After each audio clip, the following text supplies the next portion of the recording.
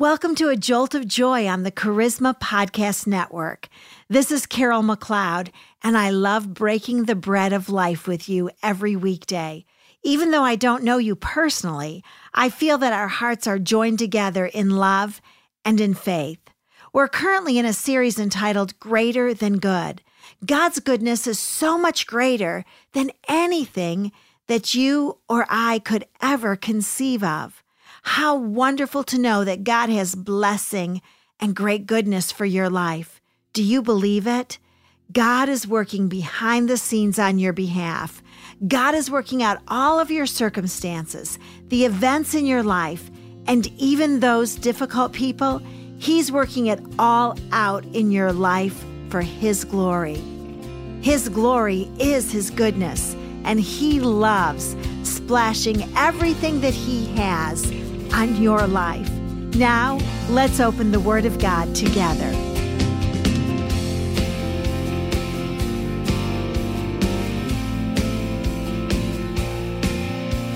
Last week, we left Jacob all alone in the wilderness of life. It was dark. It was pitch black. There was no street lamp to light his way. He didn't have a flashlight. He didn't have a blanket or a pillow for his head.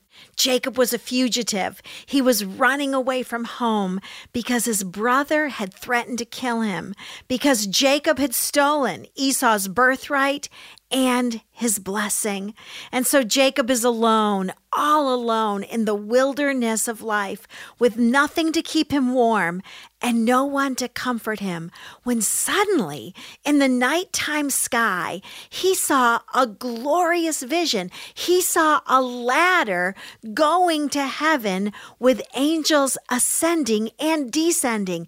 And Jacob heard the voice of God. Let me read to you what God spoke over Jacob in Genesis chapter 28, verses 13 and 14.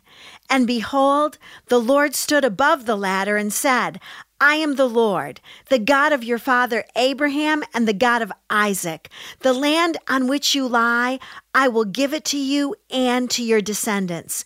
Your descendants will also be like the dust of the earth, and you will spread out to the west and to the east and to the north and to the south.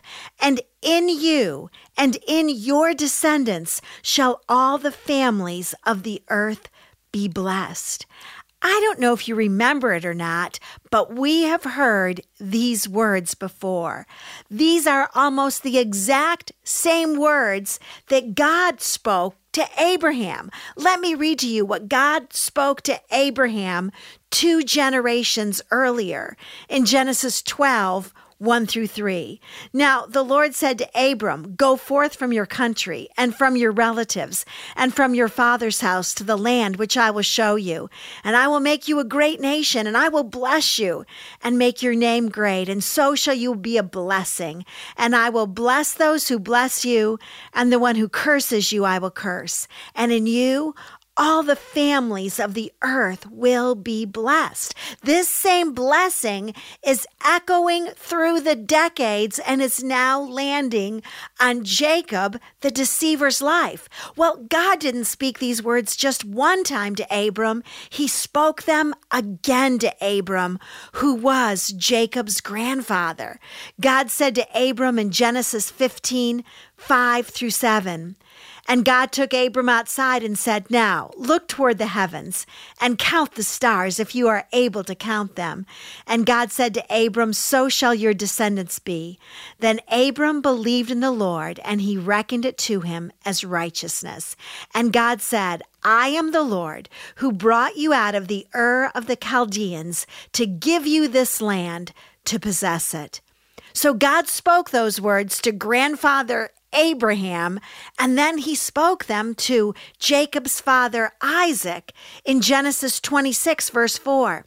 I will multiply your descendants as the stars of heaven, and will give your descendants all these lands, and by your descendants all the nations of the earth will be blessed. And now God spoke these same words to the third generation. God spoke them to Abraham, to Isaac, and now to Jacob, These words are becoming very familiar to us, aren't they?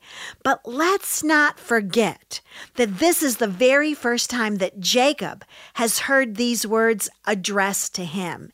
He's listening to these words in the wilderness. He is a runaway who has just sinned. He is fearing for his very life. And in this moment, under the stars, without a friend and without a blanket, the God of Abraham and the God of Isaac becomes the God of Jacob. And at this moment in time, heaven roared in approval. You know, this was not a perfect family by any means. Abraham had lied about who Sarah was. Abraham went into Hagar when he got impatient with God. Isaac lied about who Rebekah was out of fear. Jacob was a deceiver and a robber. And yet God blessed this family still. My friend, this is a word for someone listening today. Do not think that your family has to be perfect for God to bless you.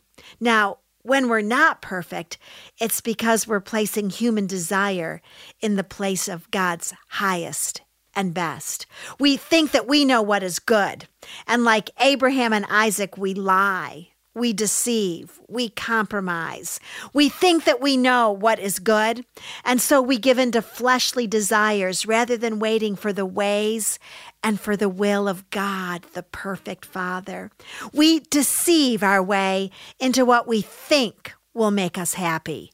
And in those moments, just like God took Abraham outside and played Let's Count the Stars, God will take you on a journey, my friend. God will take you on a journey just like he did with Jacob.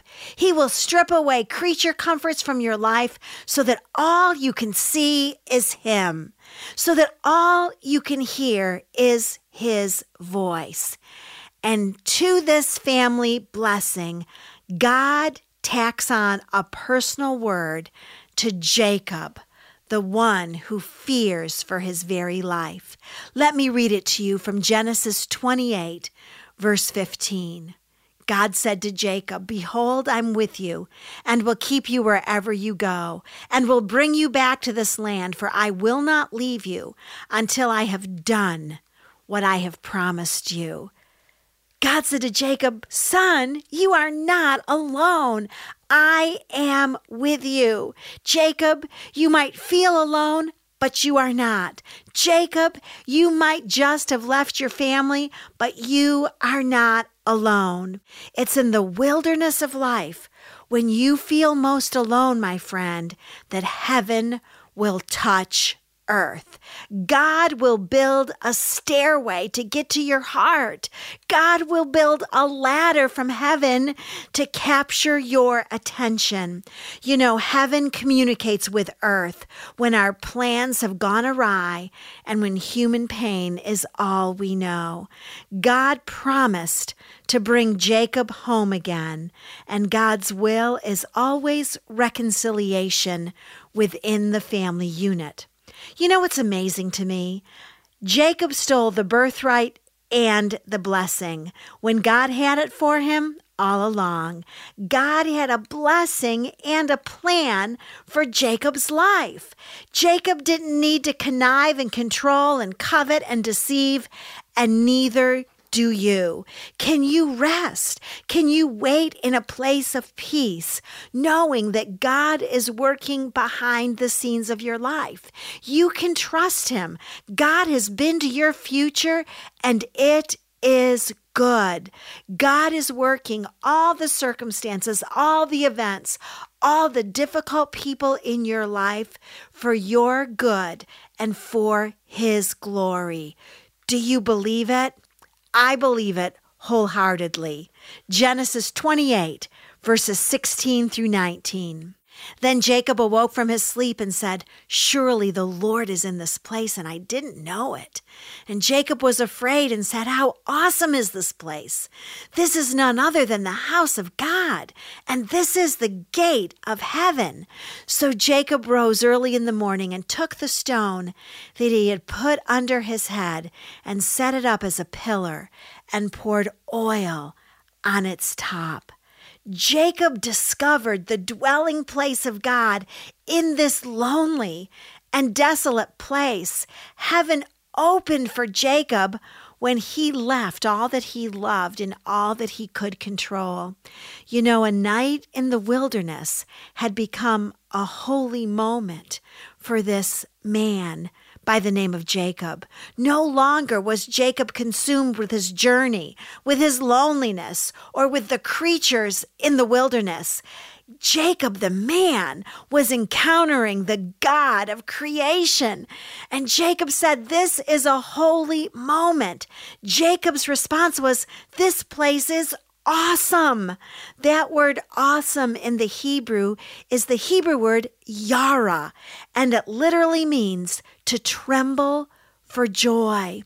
You know, Jacob was afraid, but he was filled with the joy of the presence of the Lord.